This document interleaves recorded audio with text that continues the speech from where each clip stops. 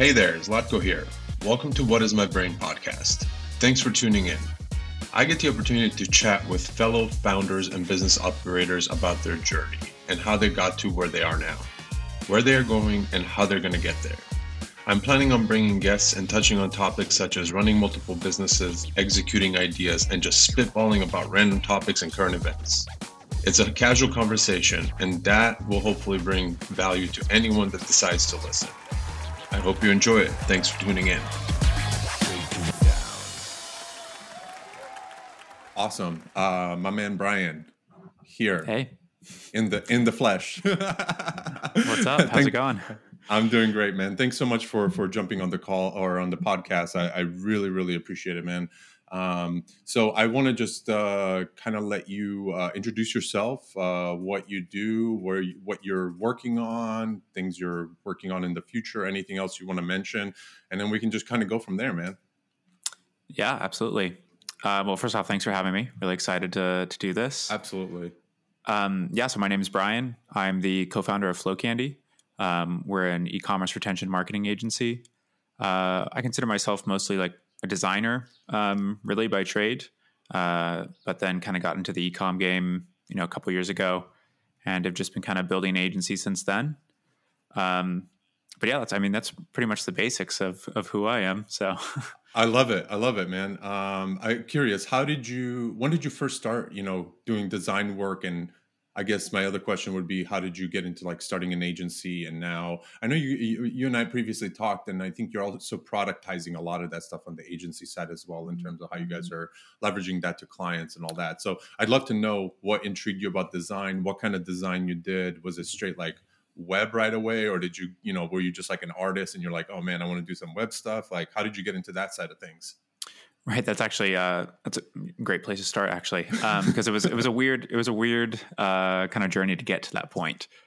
I actually have a background in music. I started I have a degree in trombone performance, of all things. Oh shit! Yeah, talk about left field. It was a very I was the kid in band all through high school, in all of the bands, honestly, like one before school, one after school, going on all the trips and that kind of thing. And even the one like taking private lessons after school and that kind of, so I ended up pursuing that into college. I got my bachelor's degree in trombone performance. And I got into a pretty good school for my master's as well. I was going to go be like a teaching assistant, get that grad money to teach and go there. But it was really quickly that I realized this is not for me. Going to a much better school, you see there's 100 other kids that are just as good as you are at music. And you just kind of realize you have to love it. You have to really, really like that stuff to want to, maybe make $60K at the end of the road. You're like you're a professor somewhere, crazy. And you've put 20 years into it, and you're making $60K. And I was like, I don't think I can do this anymore. I don't like it enough. I don't want to, I really don't want to be here that much. And so, yeah, I actually took a job teaching English abroad. I was just like, okay, I'm going to change everything. So let's like really change. And I moved to Japan. So I was living in Japan, and just while I was doing that, online, making such a big life change. I had some friends from music school, and one of them, she happened to be starting like a content marketing agency. Okay. And so I had just I actually started my teaching job in Japan the exact same day I started this like, kind of part-time online job doing like content marketing. It was she really didn't have much other than her own personal brand managing at that point, but she was kind of trying to stop doing that stuff, find someone to help her out so that she could, look for new clients. So I just kind of had to do everything there. And that was where, I got a lot of the design chops because we're doing social media stuff, doing some editing for like copy and things like that for blog posts and whatnot. And yeah, through all of that, I just kind of realized that design is pretty sweet. I realized I had a little bit of a knack for it. I could figure out the software, Photoshop, and then eventually Sketch. But then a really big thing happened. So I was living in Japan, and she actually, my boss at the time, she was living in Vietnam. And on one of my school breaks, I went to visit her. And while I was there, there's a huge network of people that do like digital marketing, e-com stuff. A lot of like, this was back in, I think 2016, 2015, 2016. So a lot of people were still doing like FBA stuff as well when that was like really profitable. And so there was just this big community there, and I kind of got plugged in immediately just because my boss was already there and had been doing quite a bit of stuff with all of them. And I met a guy who is a UI UX designer, still is. His name is John, who he really got me started in design. And he told me, he was like, if you want to learn more about design, come to Saigon after you're done in Japan. Oh, wow. Yeah. And I said to him, I was like, you just said that to the wrong person if you weren't serious. Cause like, I'll see you in 6 weeks, buddy, when I'm done with my contract in Japan. I took it really seriously. Honestly, I went back to Japan, and every single day I did one of those like 100 days of UI challenges where I just, I was grinding. I just really tried to design something new all the time and mix it with stuff that I already liked. And just really get a feel for it. So I really dove pretty far into like UI UX. And I've always, even more so, I really enjoyed like the UX side and kind of thinking about that. The UI is fun, and, pushing pixels is cool, but, really starting to think about like people, how they're interacting with products, how it's actually happening. And so that was a lot of my background before the agency stuff and before e-com. I was working on software teams, doing the UI, thinking about customer flows. And so, yeah. Let me ask you, how's that changed since you started? Because nowadays, everything from ads to even like simplified websites at this point. Like when you see some of these big brands, and it's like 3 buttons, a block of text on a white background, like super simple. Before it was all more colors, more just like hitting you from every angle. Like, how has design, in your opinion, kind of changed from a perspective of like where you started and where it is now? And like, are you still designing at this point? Or are you just more in like the background doing a lot of the content stuff? Yeah. So, I do kind of like, I would say like more like creative director work, for Flow Candy. So I'm not doing a lot of the actual designing, but, I'm giving my input on quite a bit of stuff. As far as how design has changed, I think I got really lucky. My mentor started me in a place that really was kind of ahead of its time. He immediately got me out of those like early design kind of traps that you fall into, where you're just like overloading it with stuff, and you're not thinking about spacing and thinking about like visual rhythm. And so things have changed, but I don't think the principles of good design have changed. It's just that the web takes a little while to catch up to different things. And to be honest, I almost feel like right now we're moving in a little bit of an opposite direction in some ways. There are some brands, especially in like the Web3 space and stuff like that, that are just going, it's all about personality. It's all about community. So it makes sense. You're trying to create this like visual identity that is unique and has some sort of, pull to people that, identify with that. But I think, to your point, I think over the time we saw it go a little bit from, confusing kind of Web 1 stuff. Web 2 becomes a little bit more minimalistic, and now Web 3 is becoming this like cacophony of just like weird, crazy stuff that is very cool and has some like very unique styles as far as like art goes. But I wouldn't necessarily like peg it as good design. I'd say it's like good aesthetic. And there's I feel like animation's back more than anything in Web3. Like everything's like flying over the screen. Things are parallel. It's wild. Or like scrolling. Yeah, I feel like I'm on like my MySpace page where I have like a unique cursor and like it glitters down over your top 8 or whatever. I was on.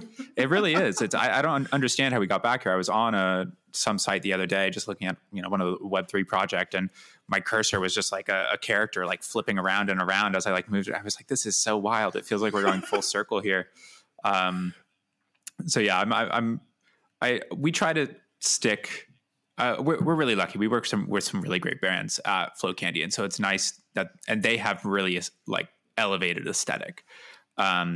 And I feel like we really unify on a lot of that stuff. We have some flashy clients that we do flashy stuff for, and it turns out really great. But we also have some very like design principle driven clients, which Right. I really love working on that kind of stuff, just because not only is it beautiful, not only does it feel good, but you can see results in it as well. You know, you end up really like being able to see like, wow, this works. You know, there's a reason that simple one CTA, but making it like really pretty and reflecting kind of that, how does this design make me feel idea behind design? It works and it produces conversions, and you know, that's the goal in marketing. So absolutely, and that's actually a really good point, because I think and I mentioned to you this before, we're at Taco, we're working on a brand. It's an incense brand. We're doing subscription only, and I'll actually mention to you, once we're done with our email, I'd love for you to just check it out and see what you think. But absolutely, I'm kind of so I have like 2 points on it. Like when I get a really, really nicely designed email from an e-commerce brand, and it's like, it's just fluid, it's simple at the same time, and all this other stuff, I'm like, oh wow, I can appreciate that. Like, I love this. And then have you ever shopped on Sticker Mule by any chance? I have actually. I have some Sticker Mule stickers right here with our little logo on it. Okay, that's sick, because honestly, to me, their emails are everything. They're plain text. They just have hyperlinks in there, like so dumbed down. Like, there's no effort in those emails except like, to the point, here's what we're offering you, and click on the hyperlink. There's not even any CTAs on the thing, which is amazing to me. So, and I catch myself going through those emails more than I go through the well-designed ones from like an e-commerce brand, because I figure, I don't know what it is. It's some sort of mental tick that I'm like, oh, well, this seems like somebody personally just emailed me and sent me a link. Let me click on this. It's like, I guess the feeling you get from the brand and how you differentiate that going forward. It's like, do you want to be this oversimplified, just like send somebody a plain text? Because I'm honestly becoming more and more a fan of that. Like, every product that we're looking to build, I'm like, guys, the emails, let's focus on it, but let's not like overwhelm it, because I'm okay with just going simple and people almost being like, wait, is this an email or did I just like get a person? Like, I'm okay with that little like mind fuck in that sense. No, definitely. I mean, that's something that hyperlinks and just like text links are such a pro tip when it comes to email. Being able to have just a little bit of, even if you still have a CTA, but you link the paragraph copy or whatever copy you have kind of in that block, it definitely increases click-throughs. It's a really nice, just little extra, and it draws attention to whatever the action is as well. Cause underlined, bold that, and then people see it, people pay attention. But we talk about this a lot because there is definitely, for specific types of brands, there's going to be a huge bump in, being able to use that really personal kind of like letter style email, for certain types, especially. But it really ends up being a conversation that we have with store owners of, because I guess when you look at email, you have multiple pillars of kind of what you're trying to build there, right? You have like, you want to drive conversions. You want to like make more money. You want people to like be engaging with the brand and like learn about the brand and stuff like that. But then you have this other aspect of it, which is obviously something as like the creative director I have to think about a lot, is that there's an inherent like aesthetic value of somebody's brand. And that only gets deeper the closer an owner is to their brand.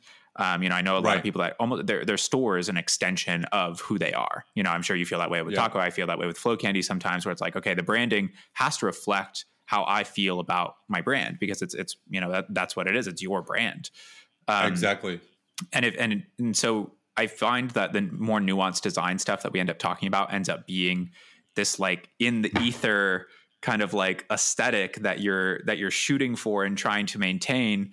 And sometimes the letter style stuff just doesn't fit what the aesthetic is, and so it's like, we're trying to kind of circle around that. And we've tried to like push people that direction sometimes, but now I just kind of, I make those suggestions and then somebody's like, I don't really feel like that fits the brand. I'm like, that's totally normal. That's fine. But it does work. The stuff works for sure. Yeah. And I'm curious, like now with all the, changes to Facebook and people using email more. And, I go back to the place of like Amazon not even allowing you to like see customer information, and they're dealing with all the like back and forth, and you don't know what's going out there. And I'm just curious to know, like, through email over the past, I don't know, let's call it a year or whatever. I'd say even like pandemic times, because I think people really ramped that up. What has been sort of one thing that's like surprised you that's really, really worked on the email front that maybe doesn't even work with SMS as well as it does with email? Is it, it could be literally anything. I mean, I know I've seen people saying like, dude, we threw in a GIF into our email and we got like 10% more people to like open it and click through and all these other things. Like, I'm just curious of what trends you're seeing on your end that may or may not help, up and coming brands. And like I said, even for my own sake, like we deal with a lot of clients from top to bottom branding. We do everything for them, but we're not the email marketing agency. We don't focus on that. So I'd love to know what you've caught on your end that you're like, dude, I had no idea this was going to be like, a really big hit with emails or whatever it is. Yeah. Something that we recently implemented for a brand was they had a loyalty program, which loyalty programs are pretty popular at this point. There's like Loyalty Lion and, pretty sure Yotpo does that stuff as well and everything. Yeah. Smile and all that. Smile. Yeah. Exactly. But, so they do it like a tiered system. So you have like your low, once you spend X amount of money, you make it to this tier. And then if you spend another, you make it to next tier. And for every dollar you spend, you get a point or a point and a half, 2 points. This is a pretty big cosmetics brand. I think they were doing a couple million a month or so. And we built some automations around their loyalty program stuff. And so it's really simple. It's like, the welcome, it's like you just got into the loyalty program or you just signed up for the loyalty program and you put some offers or like incentives around that. So it's like, hey, welcome to the loyalty program, get to your next tier faster. Like here's 10% off. This brand also was like very, very okay to discount and things like that. They have a lot of, cosmetics and things like that. You have tons of margin in there to be able to do so. Right. And so, we can easily give them a 10 to 15% discount. This is a brand that they have a huge repeat customer rate. So they're all, these customers are already kind of in the process of like, oh, I'm going to need this thing anyway. I'm reordering this stuff. I'm, kind of typical replenishment, flow stuff that you would expect. And so we really played on that and like almost gamified this like process of going through the loyalty program, because then we were just able to install flows from like top to bottom of like welcome and then like next level achieved. So it's like, once you got to the next level, we sent you another, kind of flow of like, welcome to this level. Here's another incentive there. And then a reward earned flow. So like every time you get a new coupon, like pushing them and like almost running it like a sale. So it's like you do, hey, like, don't forget, hey, use your coupon type thing. And last time I looked, that's their top performing flow now over their like, welcome series and their abandoned checkout. That's just like driving. Let me so ask much you real revenue.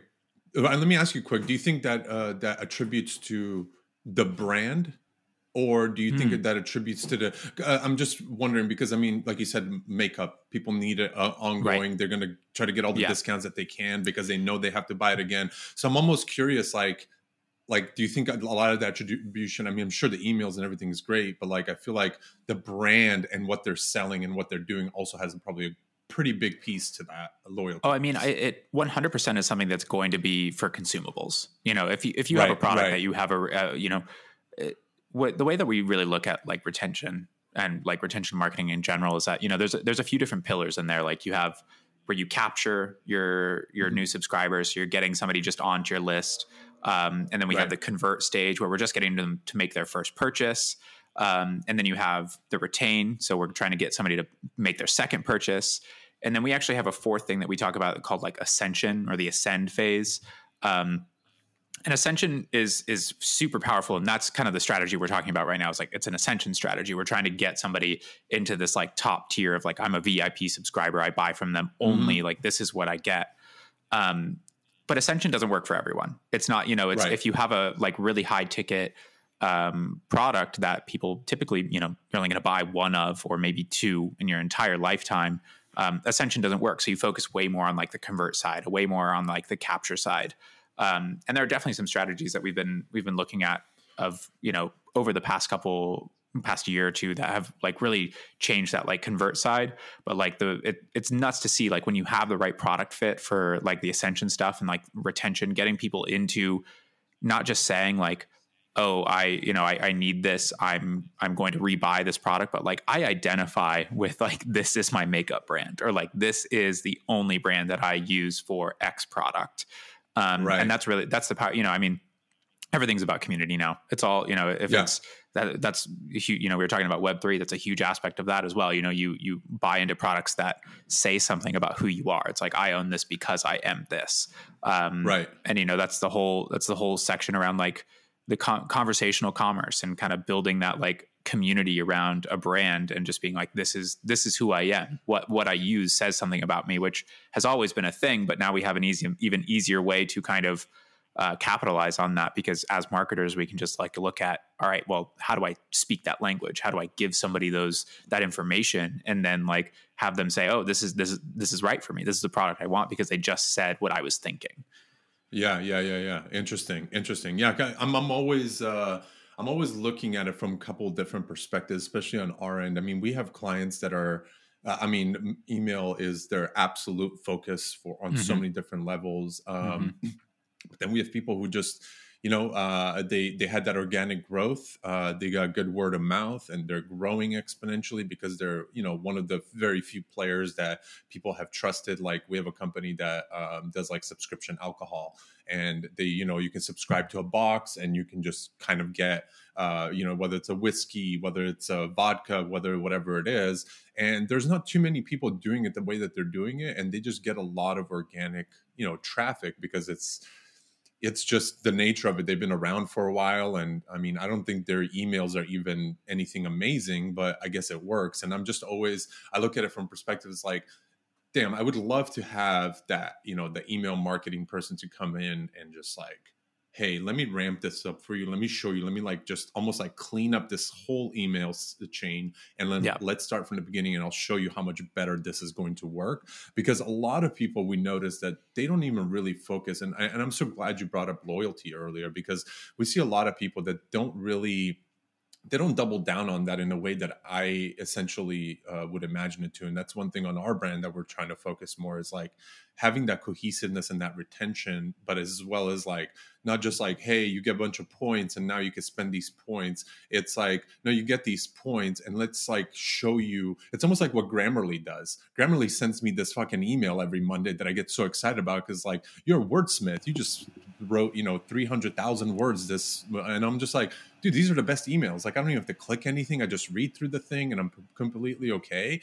And I'm sure I tweeted them not too long ago and I was like, what is your open rate for these emails? Because I'm sure it's like 100%. Like, you know what I mean? It's just, they're amazing emails. So I'm like, the loyalty, that they don't even have to have the loyalty program. The fact that they send me that and I'm like, oh yeah, I'm at this tier. They tell me you're 1%, you're this, you're that. And I'm just like, dude, this is sick. Like, this is keeping me in the wheelhouse for sure. Because I like knowing stats. I don't care to keep stats, but when somebody sends me stats, I'm like, oh, this is actually kind of sick. So I can see why, like, when you're going through the loyalty program, it's like, oh, you have this much more, and then you're going to get up here, and you get. I mean, I just went to a vitamin or supplement store the other day. Have you heard of Symbiotica by any chance? Like the supplement thing? No, I haven't. Supplement brand? Dude, they're whoever did their website. I mean, it's just like, once you go to the next upsell, they're just like, well, $10 more and you get this. And then it's like, when you go to the next one, you're like, all right, $5 more and then you get this. And here I am like spending $130 on a subscription of supplements because it's like, for whatever the fucking reason they told me to get it. Yeah, exactly. It's that tiering of, as once you get a little bit closer, it's like, all right, well, it's not that big of a push to get there at this point. Yeah. Yeah, it used to be that free shipping bar that everyone puts like $5 more, and now it's just like, no, you get like a whole product, you get this. So it's always really, really interesting to see what kind of tactics. Are you guys also focusing very heavily? I know you work with obviously like Klaviyo and stuff. Do you guys focus really heavily on SMS too? It's something that we're moving more into lately. Okay. It's something that we can set up. It's inherently very similar to email, obviously, in terms of, acquisition and kind of the similar strategies that you use around the like touch points and whatnot. But honestly, it's something that we have been wanting to find the time to like dive into deeper. You touched on the kind of like productization stuff earlier. And I think that's been a ton of, the agency's only about 18 months old, a little older. We'll only be 2 in this summer. Your baby, dude, your fucking baby. We're a baby. We really are. And it feels that way sometimes. It's the growing pains, the teen angst of your agency and kind of like experiencing that push through is it's tough and it takes a lot of your focus. We have about 20 on our team. Nice. Yeah. Hell yeah, dude. That's some great growth right there. I love it. It was, I mean, we definitely had some, little hit the luck stream a little bit in certain things, but that's part of all businesses. If you're going to make it, you got to find kind of where to create your luck. Right. My co-founder, he's like a previous agency owner, and we kind of rolled his old agency into the new one. And so that gave us a little boost of access to people to work with, as well as access to old clients, some legacy. I think we even have a couple clients that are still with us from his previous agency. And, we like rolled them over and we're like, hey, this is the new agency now. And so, yeah, we definitely had a little bit of some advantages there. But I think, you touched on the productization part, and that being our focus. We're just trying to honestly I don't want to say fix, because it sounds like, we're like innovative, something crazy or whatever, but just being more honest and being more attentive to the customer experience on the agency side.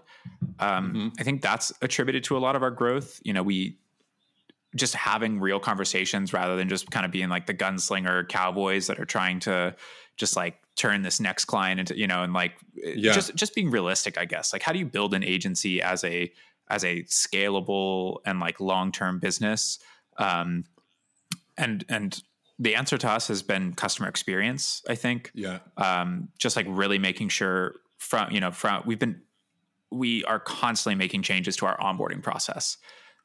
Constantly making changes to like how we kick off clients, how we actually like align on expectations. What is the first, what does the first day of purchasing look like? What happens when you actually like swipe your credit card? Because that's going to be when so much anxiety happens. How do we kind of like counteract that anxiety? And like, we literally used to call it like the agency anxiety period. It's like the first 2 weeks to 35 days or so of like, are they going to screw me? Like, it's just like there's this endless question, because so many people have been screwed by an agency at some point that they come in with this just crazy like defensive wall, and I'm like, I'm trying to do work, but instead of doing work, we're like scaling this defensive-ness the entire time. And so, you're part-time therapist as well. You're a part-time therapist. I was just about to say that. I was like, it's like 100% like you're doing therapy work with your clients sometimes, where you're just like, look, I'm not here to fuck you over. I just want to do good work for you, but you are getting in the way of that right now. Right. And, that is, we've found a lot of ways to disarm it from the beginning before you even have to get to that problem. And I think a ton of that is your onboarding. It's like your pre-onboarding. So what does your kind of like discovery process look like? And are you, how attentive are you in that process? And are you able to like align on what was said in the sales call to actually what's happening in the kickoff call / the project going forward? And so, we were really productized at the beginning. We were even selling like individual flows at one point. And, completely transparently, we were a lot more down market at that point. We kind of, we were focusing more on like startup stores. And so, we would sell a welcome series on its own. We would sell, like you could buy 4 campaigns or something like that and just buy it as a little package. And that was unique. It was very unique in terms of like what you can find in the market, but it for creative work, it just doesn't, at least the way that we've tried to figure it out, we couldn't figure out a way to make it work in terms of being right for everyone. Because you have to, you don't have to cut corners, but you have to, something's got to give on one side or the other. Either we're not going to make any money off of it, or the product that they're going to get is just going to be, not great. It's going to be more boilerplate, cookie cutter. Exactly. You have to run with the cookie cutter. It has to be templates. It has to be just like a little bit of graphic, stuff dropped in, a little bit of, light copy changes here and there.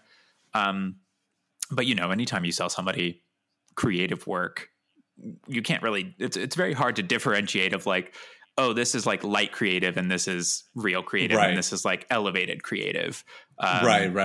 Like enterprise creative. Like I'm going to give you like a whole team behind you type of thing. Exactly. Which we tried to do. We tried to do that too. We had like a standard and an elevated package for a little while as well. And I know there are other pretty like successful agencies out there that do that. It's kind of based on like, all right, this you can have kind of like this designer, or you can have like a better designer. Which I mean, that's cool, but we found it really difficult to communicate what the difference is. And that kills sales. That kills sales like so fast. As soon as you can't describe what's going on in your offer, they're done. They're gone. They're not coming back. There's somebody else that can either explain it better or is cheaper at that point. And they would rather do that. It's like, okay, if you can't explain it and you're expensive, then no way, no thank you.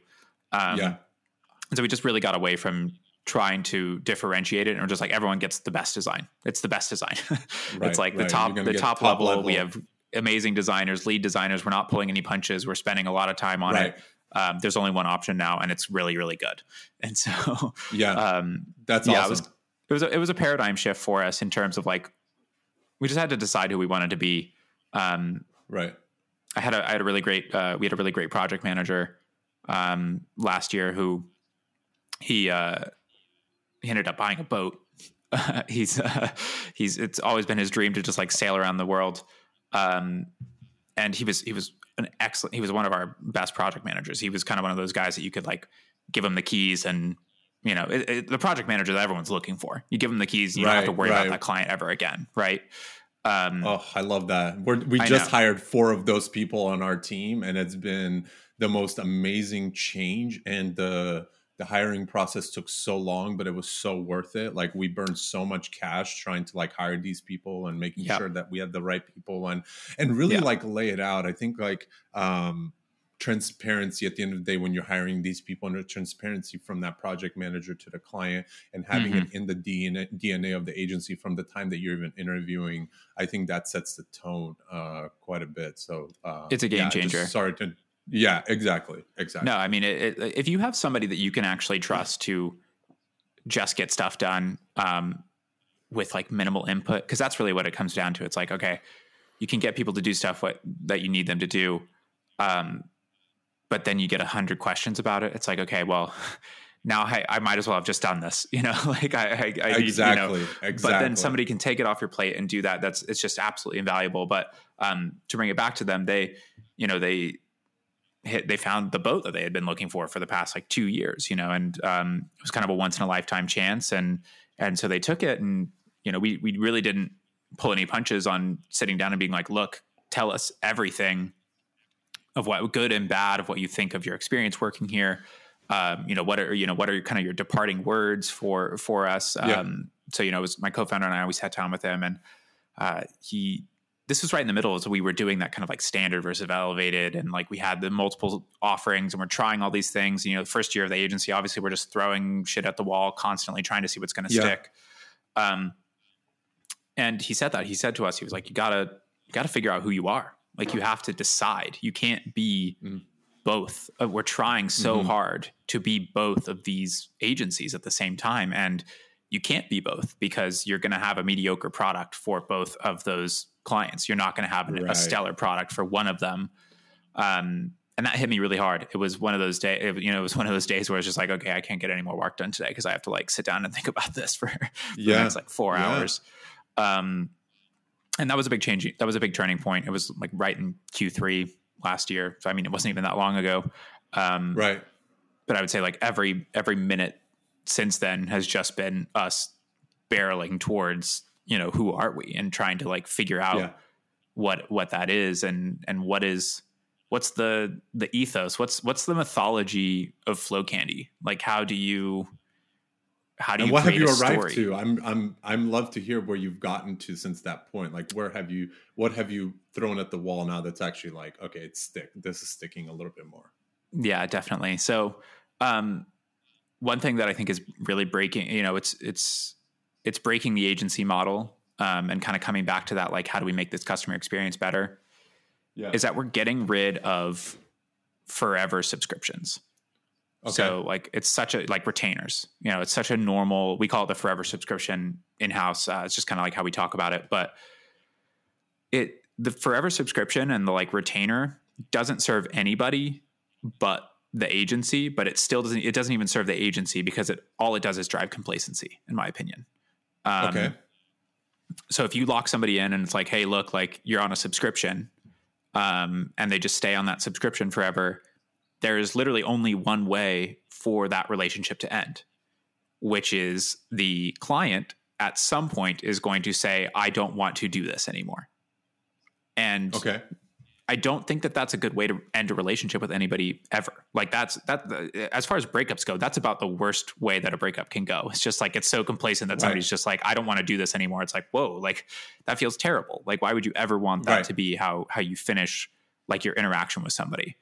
And so I think what we're doing now and what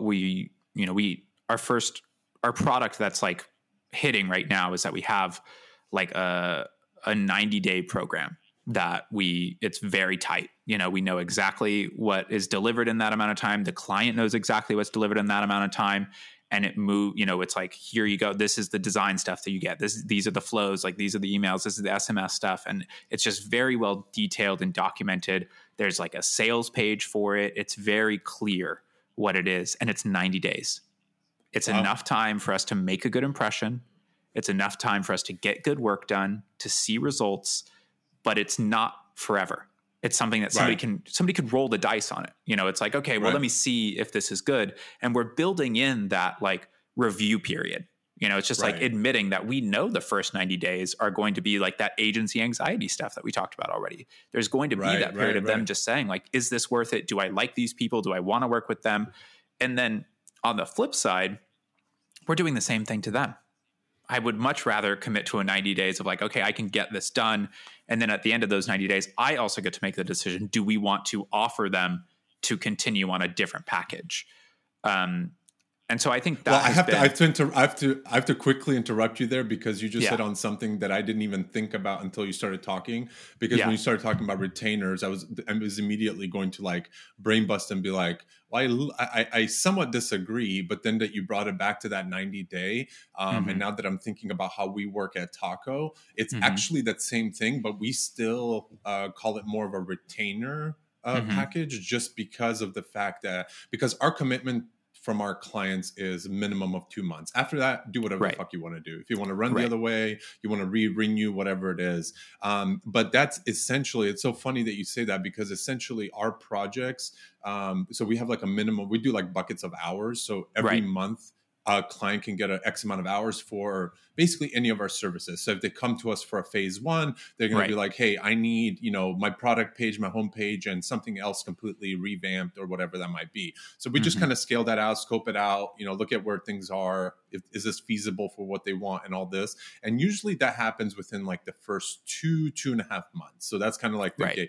And then after that, we tell them, hey, everything after that is very optional. You can re-up on hours. You can do any of that. The only thing that we require is that we're required to get paid up front for those hours because there's been too many times in the past where we actually go from, hey, we're done. And the client's like, well, no, that's not really what I wanted. And then the money never comes in because they're just constantly going like, scope creeping and all these other things. So that's really interesting that you came to that conclusion because we've been doing that subconsciously without, like, we still call it a retainer because we have clients right now that are paying us, X amount of dollars every single month for the past year and a half. So that's been like the long stretch relationship where they just, at this point, they don't want to go to anyone else. They're just like, we love working with you. You're getting shit done. We're cool with it. Like, we don't want to go hire somebody else, so that's actually really, really cool. And I'm glad you brought that up because you just like cleared up my whole like mind state with that like comment, because in the beginning I was like, wait a minute, I fucking love retainers because we know what we're getting.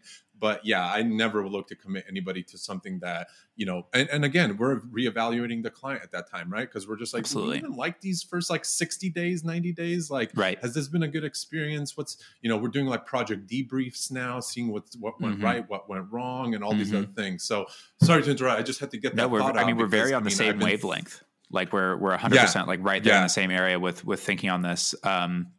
That's why I called it like the forever subscription. That's more how we refer to it as, but I just realized that was probably just how we talk about it. Right. But we're just trying to get away from, there's a lot of really great kind of like smaller price tag subscriptions that, I'm sure they really benefit from this and people probably get a lot of value out of it. Like first one off the top of my head was like Design Pickle. Design Pickle's what, like $700, $1,000 a month or something like that. But I think you sign up and then you're just subscribed until you cancel, whether you use it or not, And that was how Flow Candy started. It was like you subscribe, and we're pushing you to use what you want to use, or like what you sign up for. Right. But it was still, it just comes back to like, you're not getting people to re-buy in ever. And so, right. we saw a big step in like conversions on our side, in terms of like being able to present this package and just say like, look, this is the 90 days. This is what we're going to be doing. And it just made everyone feel a little bit more comfortable. And so now, like, moving on to the next side. So we're looking at, okay, what happens after this first 90 days? What does the package look like? We're really trying to start to center that around some sort of goal, because there's, you can be very loosey-goosey with email. It's like, hey, we're looking at, we'll do like 8 campaigns this month, and like, 4 flows or whatever, and XYZ. And that's, we've played that game a little bit before. We've tried to center our packages around like deliverables, like number of deliverables. We thought about hours. We do that with our enterprise clients because that just makes more sense on that level.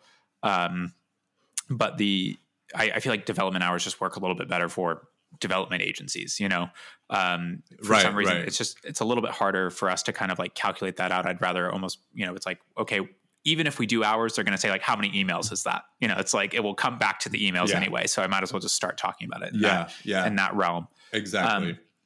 And so the way that we're kind of trying to remedy that is that we can look at, kind of our philosophy on retention. We can kind of think about, what are the levers we can pull here? How can we really help this brand grow? So what do they need? What are the things that we can do to actually, move the needle a little bit, And so, we did the same thing. We have minimum commitment is 90 days now. Like I said, that product is 90 days, but every subsequent agreement is also 90 days is how we're getting into it now. Okay. So it's like, we only do, we resell every quarter basically. So we're doing, like you said, the project, we call them postmortems. We do a postmortem on the quarter, and we look at it and we say like, this is all the stuff we got done. And this is also what we think that you should be doing for the next quarter. And you can do that in-house if you want. Go ahead. You have the templates we made for you. You have our design system that we built in Figma for you. You have all of the suggestions that we're making. You've seen how we've done it. If you want to do it in-house, totally fine. I'll even help you find the manager to do it. Like, if you want us to interview people, no problem. We'll advise you on that. You want to take it to another agency, also be my guest. At the end of the day, it's your business. Do what you want to do. Right. But you paint that picture. It's just like, look, this is what we see for you to do for the next quarter. And then it's a very easy, like you said, you have the relationship. They're like, I don't want to go find anyone else. I don't want to do this in-house. You're doing us a big favor by not having to think about this ever. And they'll just pull the trigger and do that next 90 days as well. But it makes us think about it, because I think about these things because I care about these clients. I want them to like be successful. I want it to reflect well on us. I want it to be a brand that they talk about with other people they know in the space. But the only way to like systematize this and to have it be like ethos all the way through, when it's somebody who, not to say that any of my employees don't care. They're all incredible and they all are really great. But down the line, what if it's someone that I don't have like as personal of a relationship with? Building this ethos of like holding ourselves accountable to every 3 months, making sure that we did something great for them and we're doing something great for them in the upcoming quarter. I just think that's a really good like baseline to set for how we think about our products. And it removes that anxiety that like, is somebody doing anything, or did I just pay this agency thousands of dollars over the last 3 months, and what do I really have to show with? I don't want anyone to ever say that. I don't want anyone to ever say that about Flow Candy. And I think we're finally at that point where it's like, okay, obviously through growing pains, you have clients that are like, that wasn't, we could have done better kind of stuff. But I think we're finally moving out of that phase where it's like, I know that every client that comes through, we finally have like gotten it to the point where it's like, you can get that kind of customer satisfaction up. That customer experience is going to be, I love it, 100 emoji, and like, I'm happy about it. So I think that's been our biggest kind of like our biggest learning over the last like years from that kind of change, from that shift of like, who are we? And it's like, well, we want to be the people that actually give a shit and like actually, you know, are going to be able to talk to you about the stuff, and we'll fix the little thing here and there, even though you didn't pay for the hours to do it. We'll jump in and like do your domain warm up real quick to make sure that like it's going to work. And like, it's just a lot more about like, how do we make a great experience? And honestly, that comes back to the UX stuff. You know, it's just like, that's where it all comes from, is how do you make people feel good about what you're doing? How do you make them feel? And how do you make it a good time to just work together? 100%. And that's, I have so many things to say, but first and foremost, I think on my end, that's where I, as a founder and I would say CEO on a day-to-day basis before I kind of stepped down from Taco on that front, that's where I think I started falling a little bit short, because I was starting to feel a little bit of that burnout, because we were constantly making one client very happy. This is before we did like a lot of retainer stuff and everything like that. When we flipped on the retainer thing, that was like a game changer. But it was one of those things where we would get one client of a very high price tag, and then we would have one super unhappy client because maybe they went in and fucked around with something, and then we went in and tried to fix it, and they, you know, and this starts becoming this like, and with development, it's so much harder. With like email, I mean, you get a little bit of that, but man, when it comes to development, like I want to move this button, I want to change this color. I'm just like, dude, like we're doing this for you. After we're done, you can just go fuck everything up. Just my conversion rate just dropped 4%. It's like, okay. Yeah. So it's a constant battle. So on our end, we had to front load that sort of transparency and expectations a lot more. And Grace, who's the CEO at Taco for the past, I always butcher this because I feel like she's been CEO for so much longer, but I think it's at like 8 months now or something like that, something crazy. But it's one of those things where we call it like tightening up the ship a little bit, because of the fact that we needed to, from the top, from the time we were selling on our first call, discovery call, sales call, whatever you want to call it, to the point where, you know, we're onboarding them. And going back to your onboarding thing, one thing that we did, and we can chat, you know, offline about this. We actually worked with a company that does like a lot of no-code stuff. They basically focused on building a no-code platform for like client portals. And so what we did is we connected basically, like internally, we use things like Asana, Slack, you know, Zendesk, HubSpot, like all these different things. And we basically took that tool and we brought it, even Stripe, like showing them their payments, how much money they spent with us, how many hours they have, like all of that stuff. And we just put that all like into the client's corner. And we just said, every week, this thing is just going to be updated, and you can check it anytime to go in and say, hey, I want to re-up for more hours, or I need to like press pause, or I need to do whatever it is. And I think till this day, I have to check with Emma, who's our like ops magician who does all this. Like, I don't think we've had one client be like, what the fuck is this? Why did you guys put this in front of me? Everyone's just like, no, this is great. Like, I don't even have to email you guys about this shit anymore. We have less conversations. We don't have to deal with it on the, you know, when you go to those calls and you're like, let's talk about new features or the next phase of things. And they're like, wait a minute, how many hours do we have? Like everything, that conversation has been completely like pushed into their corner. So that if they ask that question, that just means that they're not checking their portal. And honestly, man, like, that's been one of those tools that I highly, highly recommend to everybody, because we're no longer doing email updates. Things are getting lost in the, you know, in the gutters of the email and all this other stuff. Like everything's just been front loaded to be like, hey, when you sign on with us, and I'm even trying to get the team to figure out how we can almost use the client portal as like a sales funnel to be like, hey, when you work with Taco, you get this. When you work with this company, you may not get that. And again, I'm one of those people, and this is why myself and Grace get along so well on so many different levels. But one thing that her and I agree on all the time is, fuck what everybody else is doing. Let's do us. Let's do what we do best, and tunnel vision. I don't look over the fence.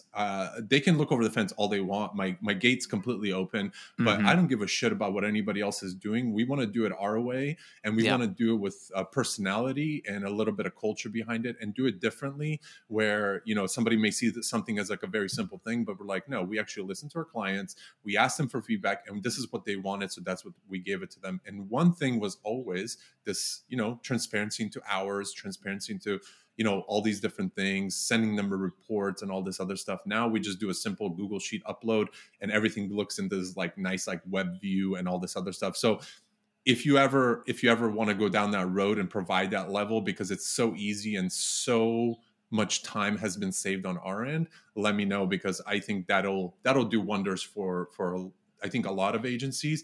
And running a service business, in my opinion, I love it because we get to help. I mean, I think more so than anything, because the email is so powerful.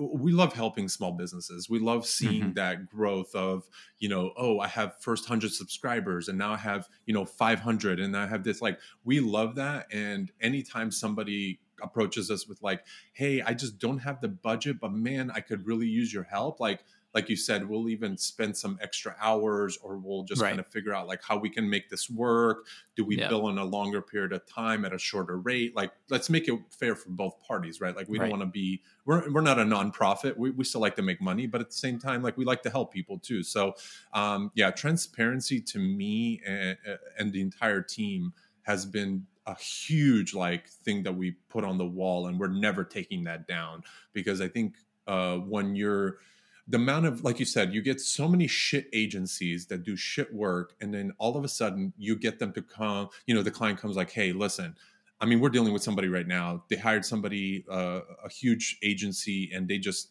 completely dropped the ball. The person lost a bunch of subscribers. It's an all subscription business. So it's just like, that's like their bloodline.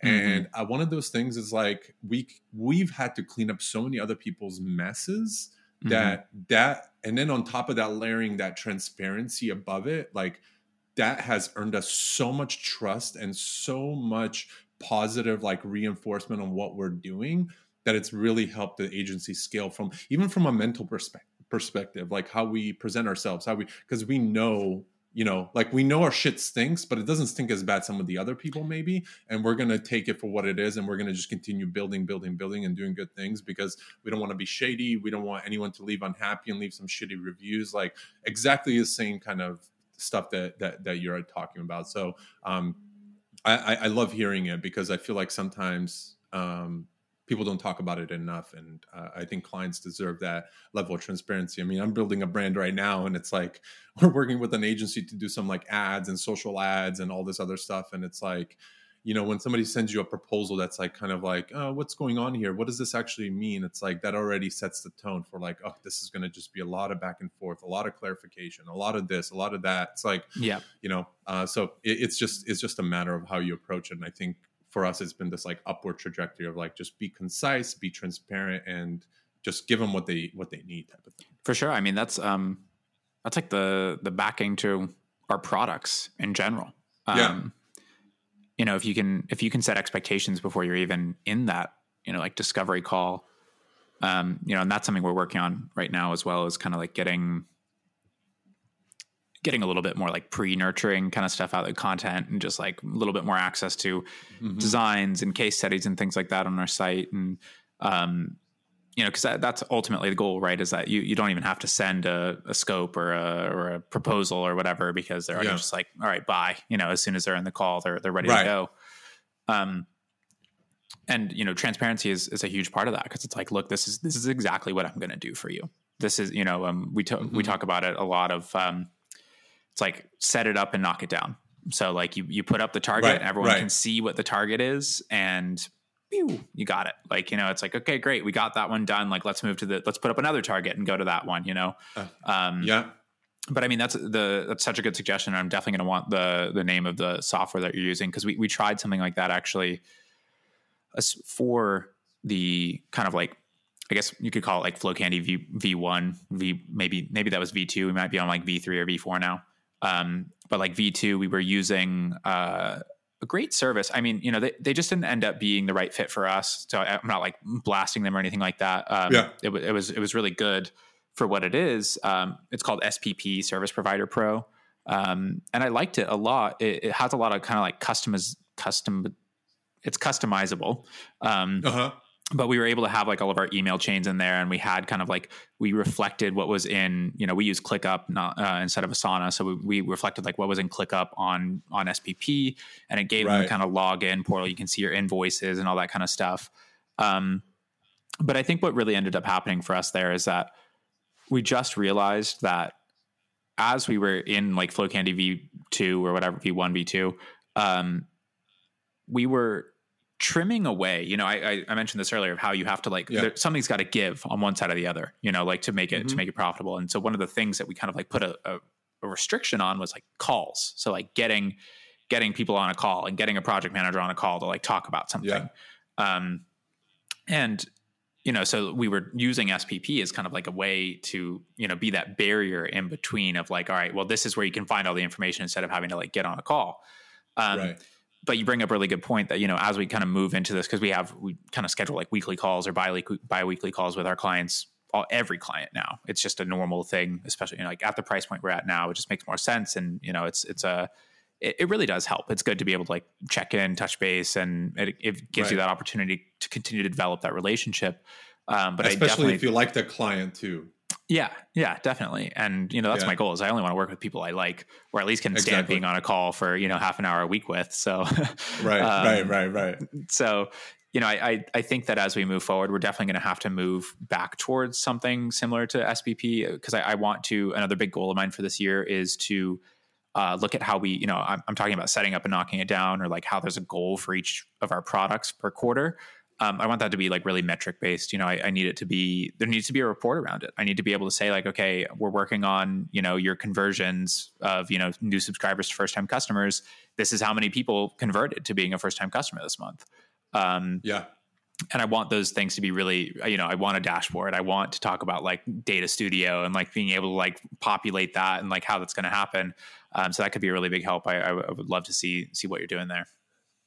Yeah, it's a company by the name of NoLoco, NOLOCO. I think it's .io.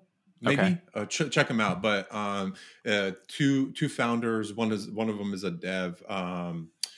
Simon and Darag. They're amazing. I mean, I reached out to them. Literally, no joke. I was like, we've been kind of running into this issue. Clients wanting this, and all I can think about is like, damn, we're using so many different tools. There's absolutely nothing out there other than proprietary platforms where you have to like use their task management tool, their project management tool, their time tracking tool. And I'm just like, I don't want to go in that direction because we just got everything set up on Asana. It's a big infrastructure, And I was like, there's got to be something where we can connect this. And I had written out this document that was, I think, like 3 or 4 pages. Like, we need to do this. We need to do this. We need to do this. And like, we need to be able to like, when something happens in Asana, we need to be able to differentiate what's here and all these other things.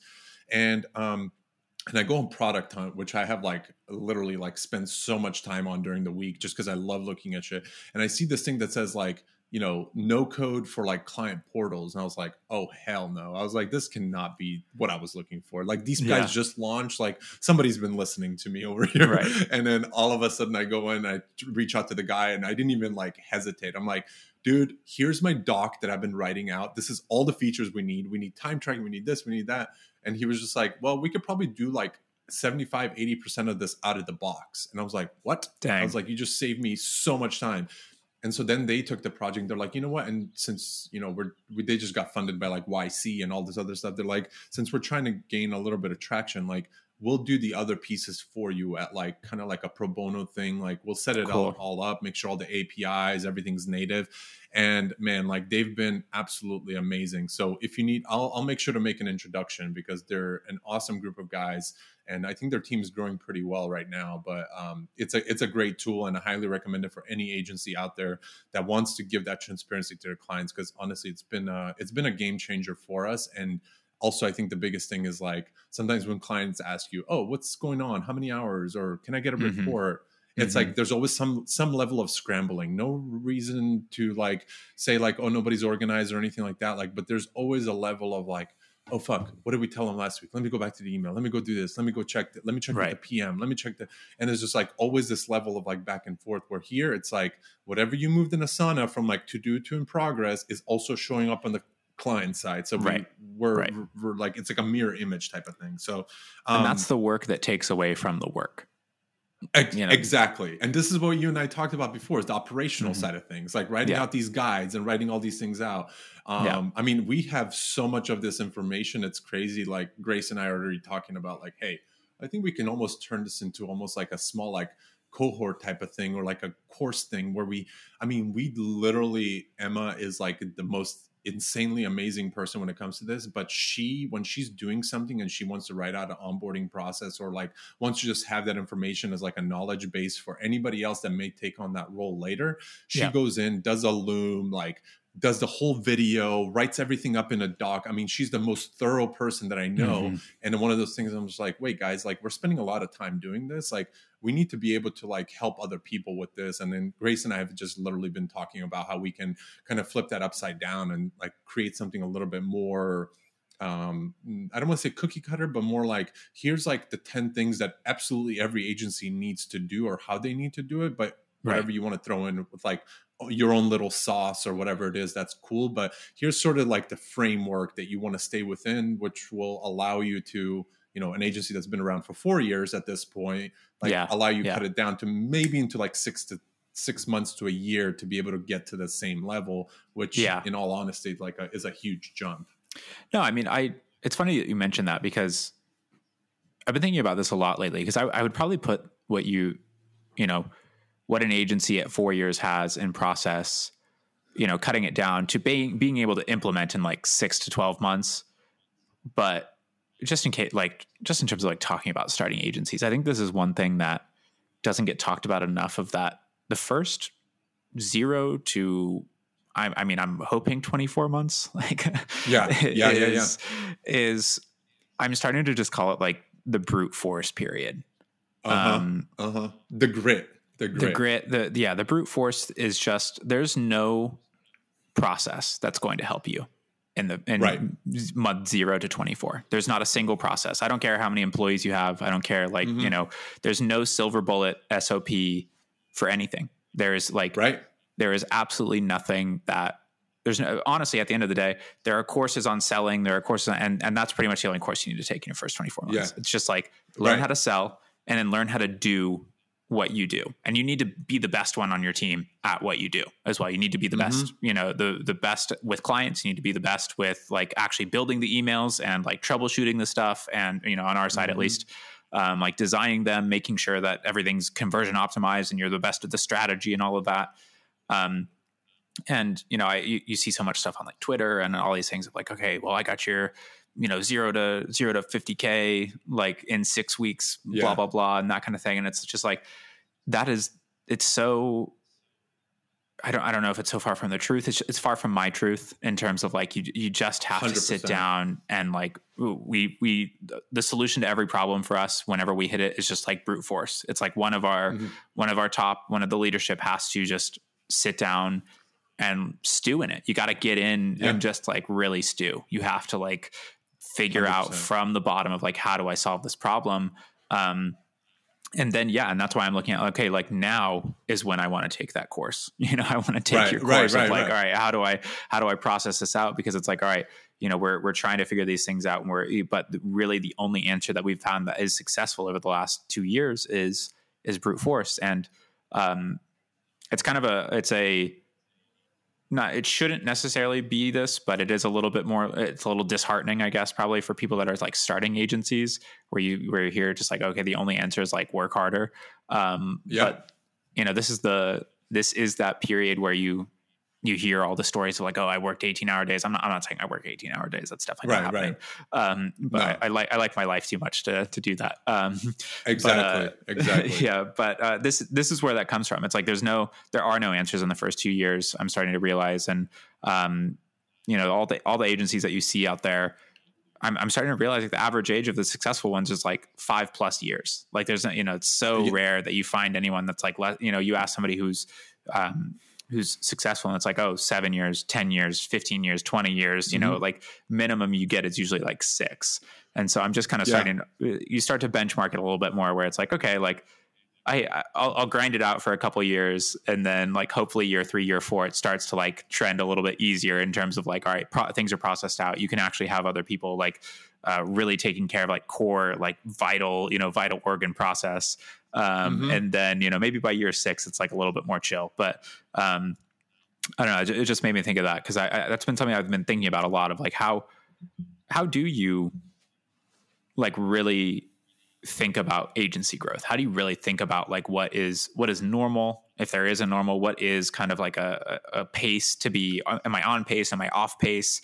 Am I, how are things going? Should I be doing more process stuff? Am I doing too much stuff on my own? Am I, but it really just comes down to that. I think that you have to, if you really want to be successful, you have to be the person to know everything that's going on in the company. You can't have like a single process that you're not like intimately familiar with, or your partner is intimately familiar with. Like, it has to be one of you is like on it. If you're lucky and have a co-founder, but it's tough. There's a lot to do. It's, you got to do the work and you have to do all the work. So much.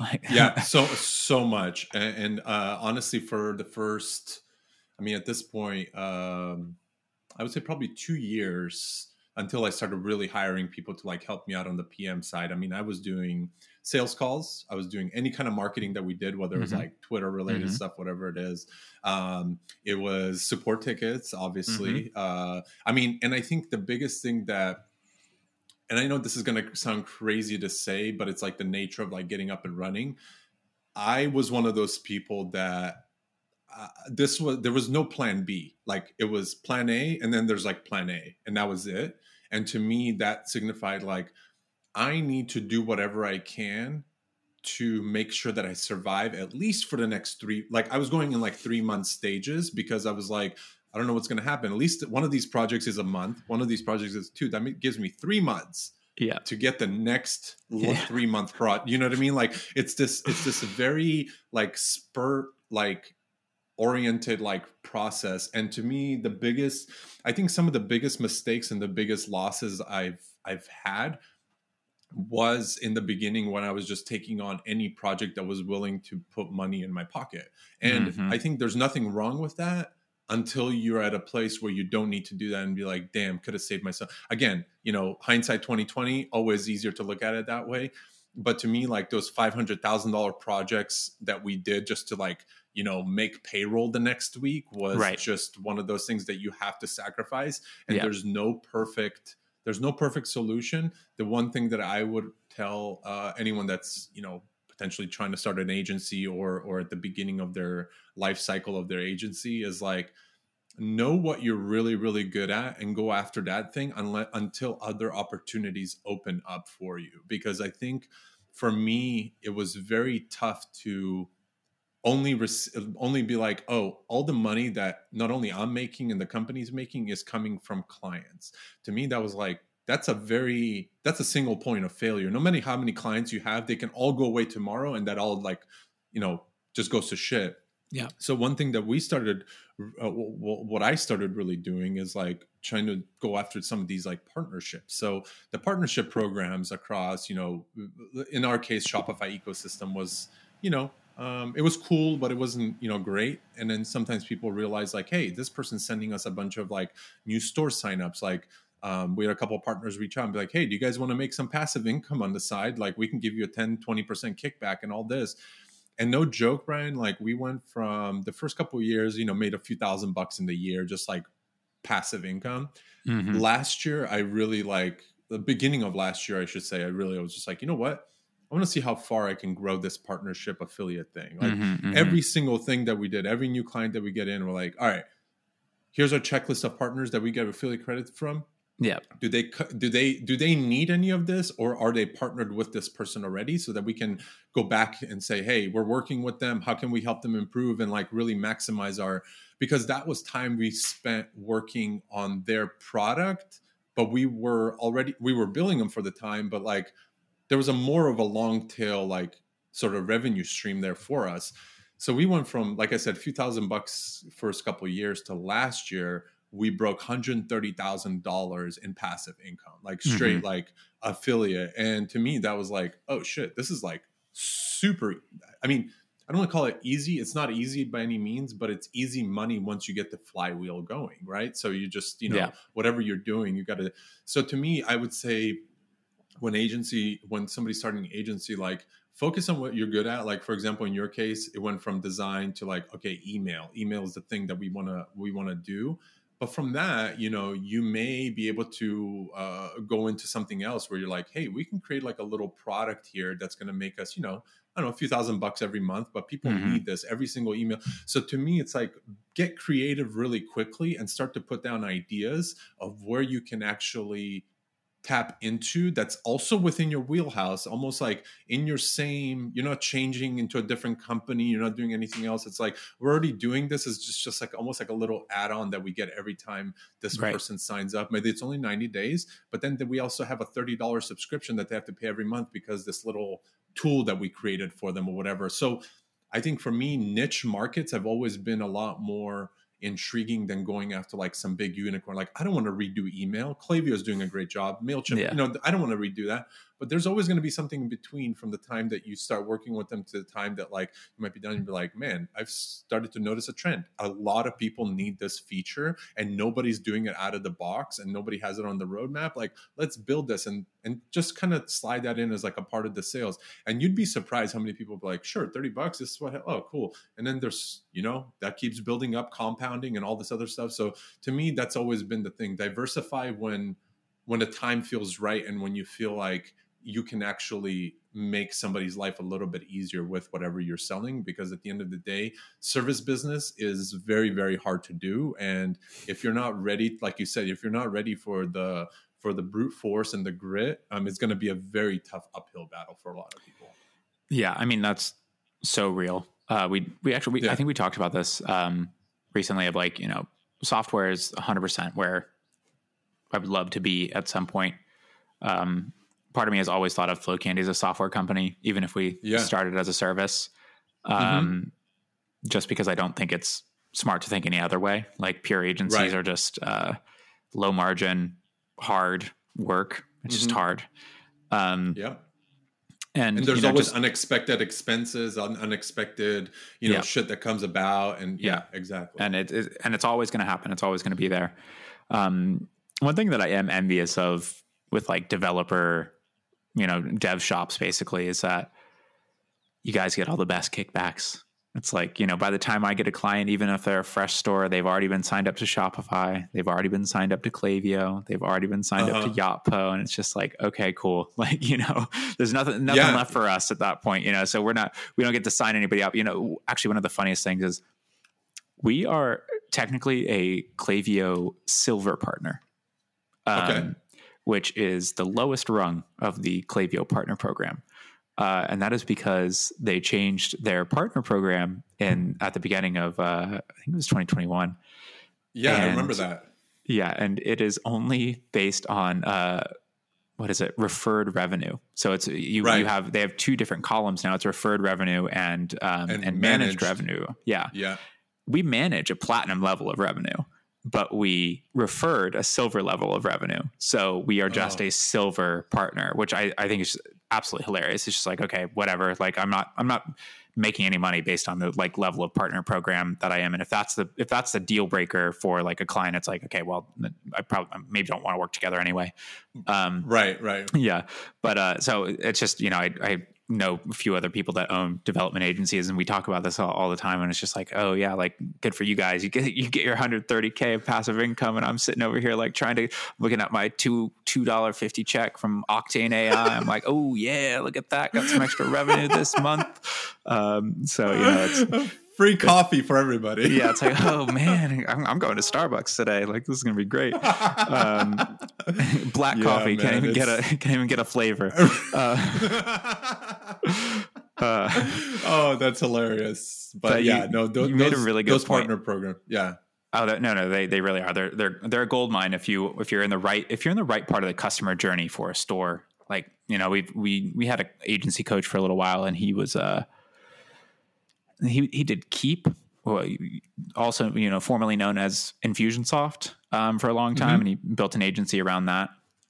And I know he's just like raking it in terms of the like sign up bonus type stuff that's been coming through. And it's it's definitely something that I've considered of like, okay, is there a pivot in there somewhere where it starts to be like, we do migrations, it's like we sign people up for Klaviyo or whatever.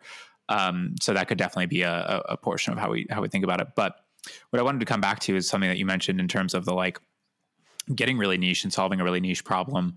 We're kind of thinking about like what, if you have any suggestions for like a new agency or an agency owner or something like that of like, and I talked with my mastermind about this recently because a big change, and how I said we went through a kind of like a paradigm shift with who FlowCandy is, I thought we knew who we were through all of that. I really thought that we knew who we were.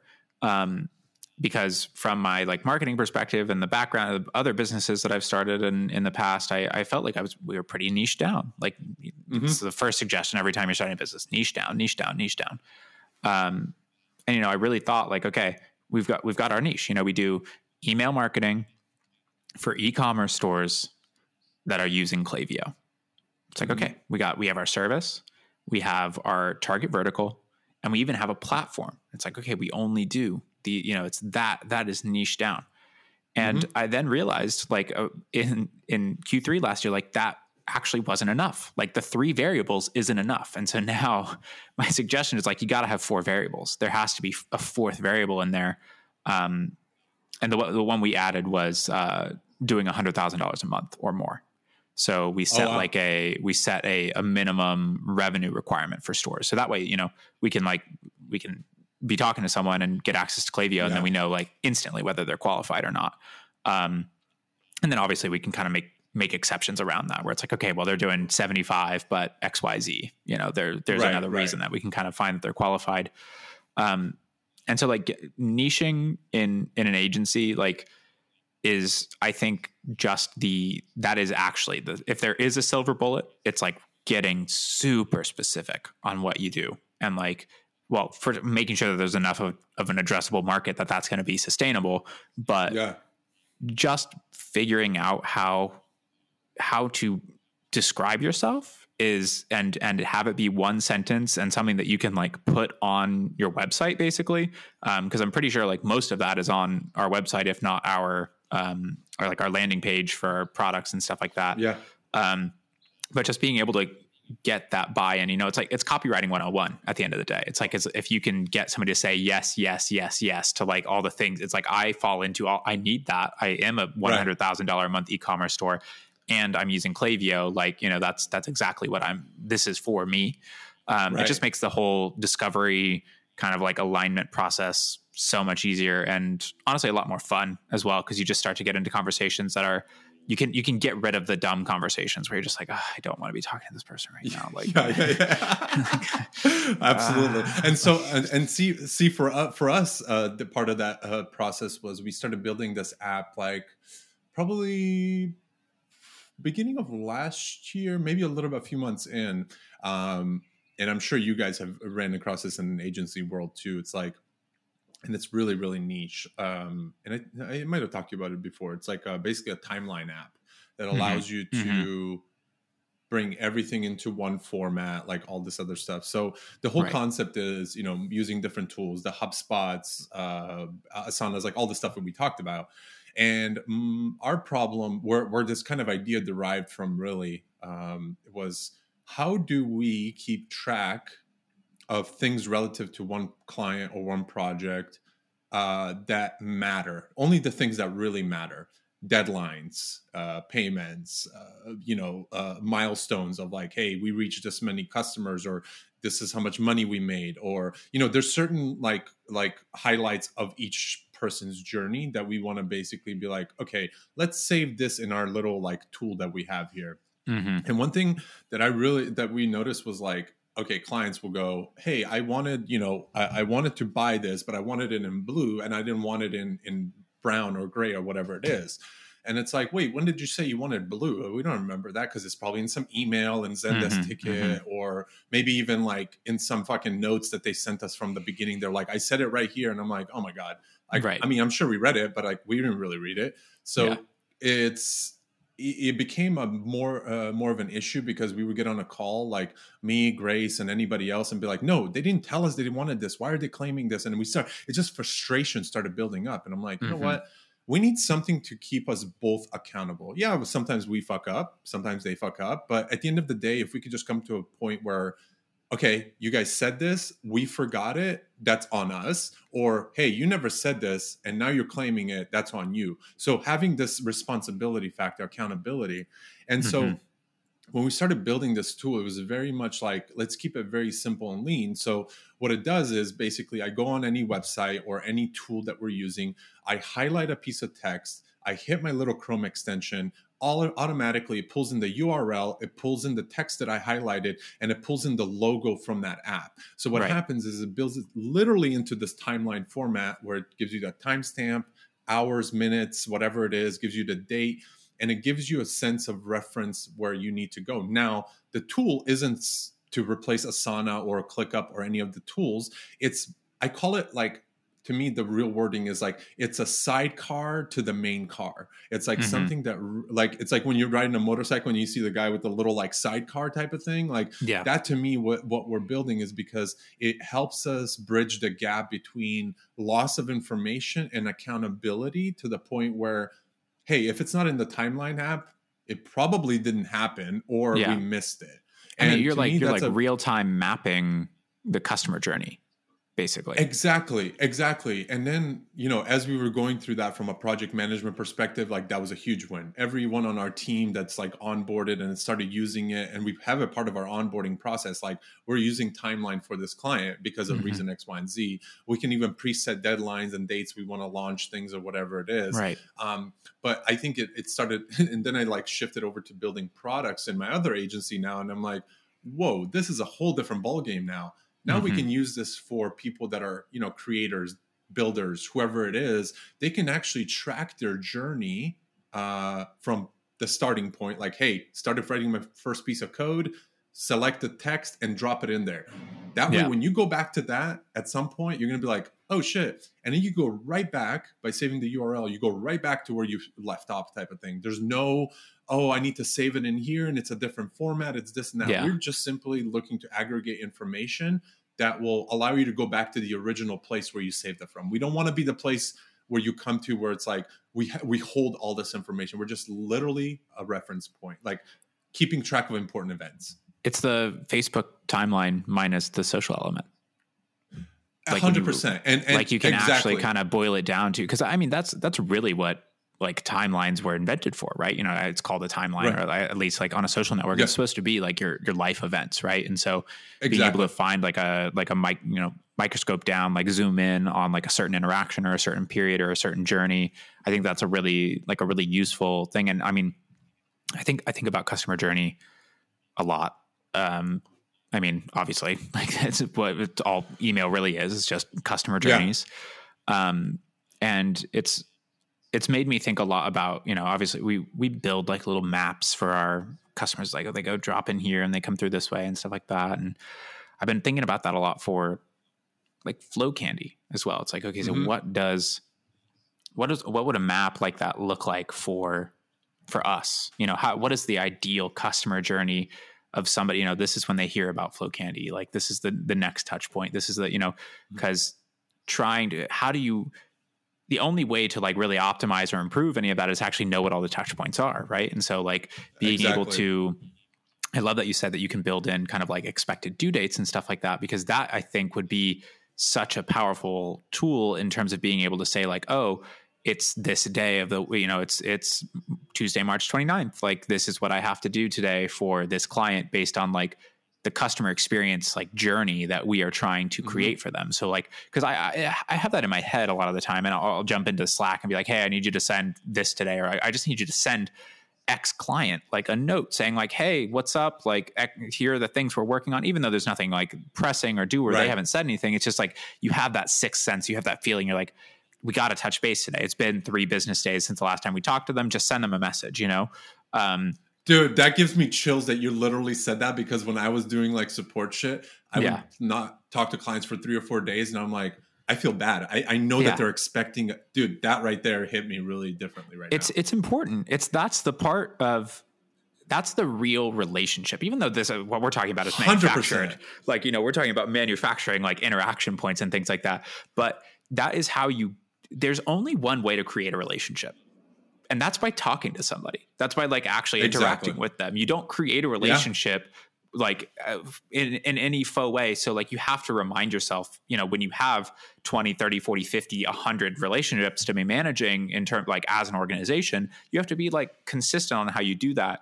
And so, this actually, I'm glad we're talking about timeline, because this is something that I've been thinking about with, you can put together a spreadsheet. I've done it before where it's like day minus 14, like day minus 7, right. Day 0 is like when they pay, day 1 is the kickoff date. Right. And it's like, okay, what happens on each day, and like what is supposed to be there? But like, God, is that a pain in the ass to think about like implementing in ClickUp or something? It's like, okay, are we going to have an interaction for like every time that somebody needs to like go and send a Slack message to say like, hey, what's up? Like, here's your Klaviyo diagnostic, like, on day 7 of the journey. It's like, no, we don't. That's not the point. The point isn't to go and talk to them. The point isn't to go and send them that, or like, just do that fabricated kind of interaction. The point is to build the relationship. The point is to make sure that by the time we get to like the design review or a strategy call or month 2, where we're a little bit late on this flow or like early on another flow, it's a real relationship. It's like, how do you make sure that we touch on every single step of the way to make sure that we're like consistently building that? And then how do you do that at scale? How do you make sure that every person comes in and has an incredible experience? And it's a hard thing to do. Where everyone, I want to be the Nordstrom of email agencies. I don't know if the whole Nordstrom customer experience thing is just like it's their jam. But like that's how we think about it now. It's just like, all right, how do we make this so that we know? I want to know what they're thinking before they even think it.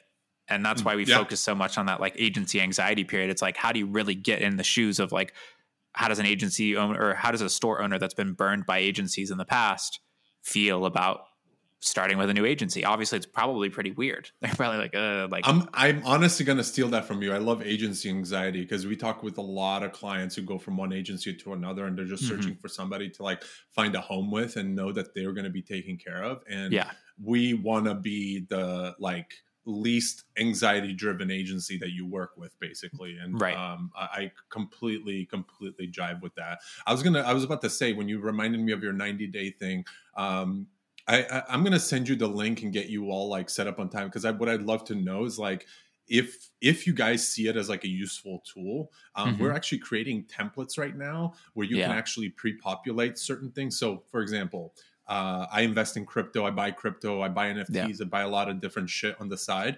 I'm always curious about one thing. Is like, oh, what price did I buy that at? Now I have to go into my Coinbase app. Did I buy in Coinbase? Did I do this? Like, I'd love to have like a crypto template where it's like, oh, today I made a buy. I made it on Coinbase. Bitcoin was at this price. I bought this many, and here's basically like why I bought it. Leave like a little note. So then when I go back, I could be like, oh shit. Oh yeah, I remember buying. Okay, I bought it for that reason. I remember buying that now, or whatever it is. And so I feel like for your like 90-day period that you engage with your initial clients, like there could be like almost like a template. It's like, based on this client, we're going to put the abandoned cart flow first week. We're going to do this second week, third week, and then kind of go down the line, and then fill in those gaps between those weeks. Like, had a call with a client, went great. Because what we essentially want to do, because it comes from an agency perspective, is that we also want to put like, this is actually in the works now, we should have it done within the next week or so, is put like a health meter that allows us to see, because every time you add an event, you could put positive, negative, or neutral. And so we want to have a health meter for each client or every interaction that we can go back. Because imagine if we're onboarding, or you're onboarding somebody new, and they get thrown into an existing client and they start being like super nice to them, and you're like, that's cool, but this client's kind of an asshole and we're trying to get rid of them. So like, let's not be so nice, type of thing. Like, you know what I mean? Like, you want to almost like put that somewhere so when somebody could read it without being like, without being the asshole, I guess is Right. the real thing, is like, Yeah. just be like, hey, listen, tread carefully with this one. He's kind of a rough one, or she's a rough one. Like, they're going to give you shit about this. Like, you can almost notate that. So when you onboard somebody, you throw them into the timeline, you say, hey, here's our like last 6 months of interaction with this person. And our Yeah. health rate is at like in the red because we don't really want to work with them anymore. So like, let's kind of scale down with our communication with them, or whatever Yeah. that might be, whatever that point of like, let's get them exiting our like our ecosystem, like whatever Yeah. that is. You can, so I'd be curious to know once you jump in there. Again, it's very lean, but I'd love to see what you, because I think you're like the perfect, this is kind of who we built it for, right? It's like agencies and project managers and keeping a pulse on things. And so, yeah, man. And we have like a team plan on there as well. You can have unlimited timelines, unlimited events. Yeah. We have individual ones and all that stuff. So No, I mean, I'll make sure absolutely to try it. I think you'll enjoy, especially with some of the new stuff coming out. We have a lot of things that like brew up in my mind all the time. Like, we need to have this. So it all comes from like a mindset of like agency work and things we're seeing day in and day out, which hopefully, a lot of people could probably relate to. No, for sure. I mean, it's, I think that is one thing that I really, I struggle to communicate to the team. It's, because like I said, it's like a sixth sense thing sometimes where, you can see an interaction and you can kind of quantify or gauge how you feel about that interaction. And then you have your own internal health meter for everyone. It's like, we're on good terms, neutral terms, bad terms. But, putting that in a place where we can all kind of agree on it. And then, you bring up a great point. It's like when you onboard somebody new and they're starting to work on a project, being able to say like, here, go take a look at how everything has gone for the past. It's not like, like how else do you do that right now? Like, truthfully, read how all else of Slack. do you do that? Exactly. Like, how else do you do that? Like, I'm truly like sometimes like frazzled by how people are doing that. Is it like this long conversation? Because I know every time I try to catch somebody up on a project and be like, oh fuck, I forgot to tell them about this. Oh shit, I forgot. You know what I mean? Like, there's always that little like. So I mean, I just don't. I don't know. I don't know how people do it right now, to be quite honest with you. Totally. No, I totally agree. Yeah. It's crazy. So, no, I think this has been super helpful. Anything else you want to touch on, Brian? I know we've been talking for a while, but I'm not in any kind of rush. So if you have anything else you want to chat about or throw out there from an agency perspective, personal perspective, I'm happy to jam. I mean, the one thing that I guess I'll kind of like leave us with is that, you mentioned partners. And, I think mostly we're kind of talking about tech partners there. But for me, agency partners are starting to become like the bread and butter. As you know, I recently moved to New York City. So I'm living in the city now, and there's a decent like Shopify community and stuff like that. And I've made some friends, and like it's really, really cool to be able to like kind of jump into like whatever industry you're in and actually like see other people doing stuff. And, I go and have my, like my last meeting like with Okendo was like in person, it's like me and Luis, we're just buds now. Like we go and hang out, and like, that's nice. We also get to talk about work, and it's cool. And so, that's one aspect of it, of just like building community in this like very disjunct meta world that's kind of happening right now. And we're all, apart and depressed because of COVID and, that kind of stuff. Mm-hmm.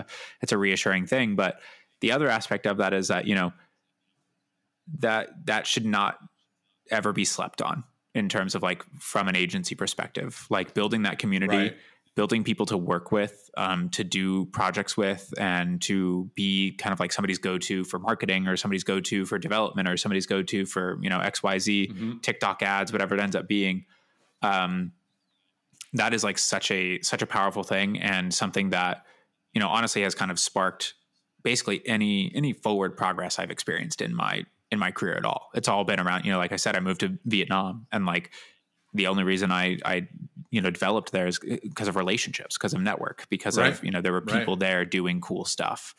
And, I think we're moving more and more, unfortunately, towards like everyone kind of just like powering through stuff in their basement and just like, making sure, trying to like rip it out and do something. But it's like, the world is where it actually feels like a lot better to do it. It's like, exactly. And people are yearning for that, that like connection and that kind of community and feeling. Exactly. Yeah. Yeah. And obviously it's Twitter's really a great place to do that. Like that's how you and I know each other. Like we only met over Twitter. I actually wanted to touch on that because I think it's worth noting that it was during I would say probably a rough like few weeks of when I was just feeling super burnout. I literally posted that on Twitter and LinkedIn, and I don't think I've ever gotten a response that was. I haven't received more authentic responses to anything than that post. Like I think till this day, by far, one of the things that most people reached out and be like, oh my God, I'm feeling the same thing. Hey, what did you do? Hey. And I think you had reached out and you were like, dude, I just kind of went through something similar. I'm trying to work on mine. I'm feeling kind of certain same feelings and all this other stuff. Yeah. And honestly, man, like, it was so refreshing to, and not that I want to see anybody struggling with any, but again, we all struggle with shit. And I think at the end of the day, when I saw like what was going on, not only with you, but with like other people that I talked to that reached out and were like, hey, I went and took like a 3-month hiatus. And I was like, oh my God, you took 3 months? I went for 1 week and I was already like feeling. So a lot of people are going through things that are, way worse and all this. And for me, it was, it was two things. It's a few months before that, I had given up my day-to-day role at Taco, almost like basically delegated my job away, if that makes any sense. Like I literally just was like, everyone do this. And I'm like, wait, what do I do now type of thing. So it was almost like trying to refine myself. And then the other piece of it was I got really excited about like moving on to building another agency to build products, because that's where my passion lies at this moment in time and at that time. So it was one of those things where I was like, okay, let's jump into this right away. Like this is where the fun starts and all this other stuff. And I just didn't give myself like a mental break to switch from one thing to another. It was just went straight into the fire again. Yeah. And then time went on. And I was just kind of like running in place for a little bit, trying to figure out what's the next thing. It was just a mess. And I was like, you know what? I need to say like, fuck all this for a while. And I just need to like step away. And I'd wish I had done that in a transitionary period where I went from, at Taco day to day to like now the new agency 924, where I was like, give myself 2 to 3 weeks, sit on the couch, fucking go do whatever else, go on bike rides, do normal life stuff and don't have a job for a while. Yeah. And then come back and be like, okay, now I know what I want to work on or what the team should work on or whatever it is. And I just never gave myself that time. And it crept up on me in a way that I mean, dude, I was like the most unproductive person that I've ever been in my life, where I just would sit on the couch. I would go take like 3-hour naps. I think a level of depression at that point. And it was just one of those things where I was like, I need to take a step back. And I took a step back and I came back and it was just like all pistons firing and it was that much more productive. So again, I want to say I appreciate you reaching out at that time, because I think that was one of those things where, when you're going through something and somebody's like, oh, don't worry, I went through that already. You're like, oh, really? So it's not going to be that bad? Like, you know what I mean? It was like a sense of like relief that, again, being locked behind a screen and just talking to people this way, it's very hard to come across. And yours was a simple like Twitter DM where it was like, hey, dude, really appreciate that. And I just, went through something similar. I'm going through something similar. I just want to say, like, truthfully, thank you, man. And we kept in touch ever since then. And obviously there's, I think, a lot more room to not only work together, but I think there's a lot of room to like grow together in terms of like whatever else you're working on, whatever else I'm working on, and really bringing those two worlds together. So I do want to say, like, sincerely, thank you for that, man. Dude, absolutely. I mean, I think I started with thank you in that, because it's good to get out there and see like people being real. And like we've all been on fire for the last 3 years. I don't know, 3, 2, 3, it all blends together now. 2, 3 years, however long it's been. Whether we admit it or not, or talk about it or not, like we have all been emotionally, like mentally on fire. This is not how we're supposed to live. This is not, there's a lot of just so much going on. You're being endlessly, bombarded with whether it's Will Smith slapping Chris Rock or, COVID or, the travesty that's happening in Ukraine. Like, it's insane the amount of stuff that we have to process all the time. And of course, us being the self-centered humans we are, we all think that, oh, this is such a unique feeling that I've only ever had ever, and I'm the only one experiencing this. 100%. And 100%. we get caught in that feeling of that, like not remembering that this is the human experience, and it's actually the only thing that we truly all share. It's like that. Everyone's human experience is different, but this feeling of the doubt and human nature of just like transition and life is and how difficult it is, and that it's life is suffering or whatever, however dramatic you want to be about it, like that is something that we don't talk about enough. And it was really refreshing to know that, because I haven't had a hard time. I have had a hard time moving to New York City. Just like, it's huge there. It's during COVID, you can't make that community as quickly and as easy as you would like to. And honestly, I moved here after only living in like Philadelphia for a little less than a year. And I hadn't even lived in the US for the past like 5 years before that. I moved back because of COVID and things just going on. Right. And so, just being able to see like, all right, I'm not alone here. Somebody's actually talking about this. And then the fact that you responded and we just, kind of sparked this friendship is a really powerful thing. And it just like, it's a reminder that, there's a lot of people out there that want to make that connection and want to like just make more friends and talk about stuff and like share interests. And it's exciting. It's a easy way to kind of counteract those gloomy days where you feel like, is any of this going right? Is the struggle for a reason? Are we moving in a direction that actually works?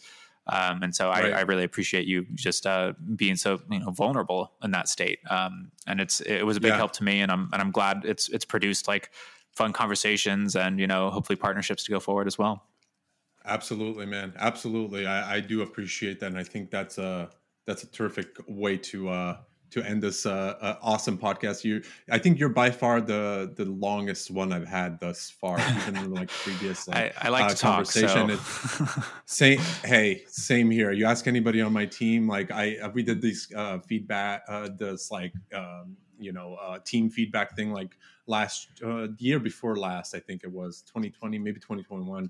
And one of the things was like, hey, can you like in nice ways, can you just shut up a little bit when we're on sales calls? Just like a little tad bit. And I was like, I got the message loud and clear. I will shut the fuck up as much as I possibly can. But it's just I'm sure my team would say a similar thing.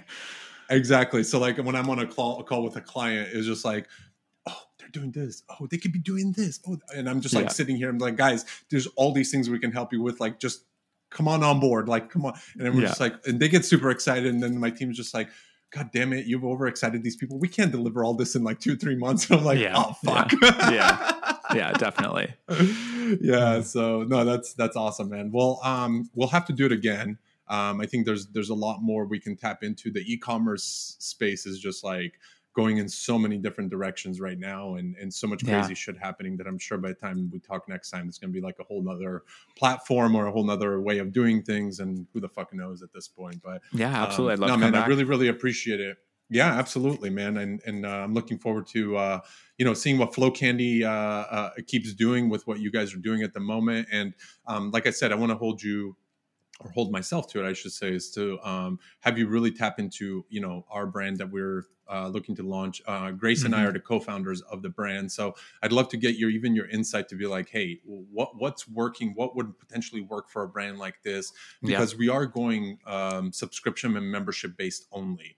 The only time you could do like a one-off product purchase is going to be like a sample kit of like the incense, but everything after that, it's all going to be, you subscribe, you get it on a monthly thing. We have like we have a whole personality thing behind it. You take a quiz to see which bucket we put you into and all this. So we want to make it very like luxury.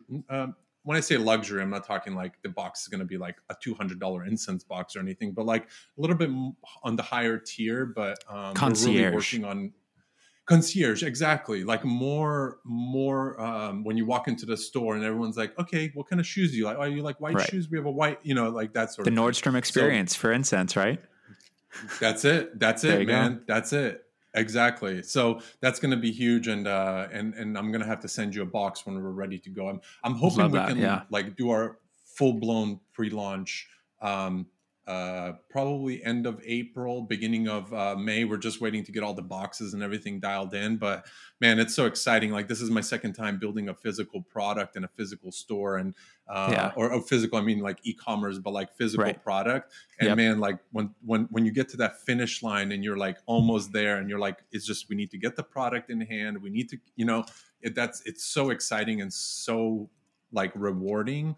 My first one was a sock subscription company. So when we got those packages, I'm just like, oh my God, we fucking created this. Like, this is crazy. So I'm really looking forward to that, because I've had this, like, I don't know. I look at myself like I'm all into the digital stuff, but man, do I yearn like a blue collar side hustle where I go out and like cut people's trees down or do something else. So when I get something physical, like I like, you know what I mean? Like, I like that physical. I want a landscaping company so bad for some reason. I'm just like, landscaping, that sounds fun. Like, same, dude. I'm trying to talk my dad into that. Like, I'm like, dude, go like start doing this. I'll do all the online stuff. I'll come help you cut shit down. I even got a fucking tree trimmer, dude. Like, that's amazing. I went. Like, I love it. You know what I mean? So but yeah, man, I'm really looking forward to launching this, and hopefully it does well. And if it doesn't, we'll make sure it does. Well, send me the emails. I'll take a look at them before you get everything launched. Perfect, man. I really appreciate that. All right, Brian, it was a pleasure. Anybody wants to do email marketing, if you're listening to this, if you made it to hour and 45 minutes, go to Flow Candy and hit up Brian. That's all I'm going to leave it at. Thanks, man. All right. Cheers, man. Have a good one. Well, you made it to the end of the episode. Thank you so much for tuning into What is My Brain podcast. I hope you enjoyed it, and I hope you got some value out of it. Make sure you hit the subscribe button or the follow button to get notified when new episodes are live. I'm out. Thank you.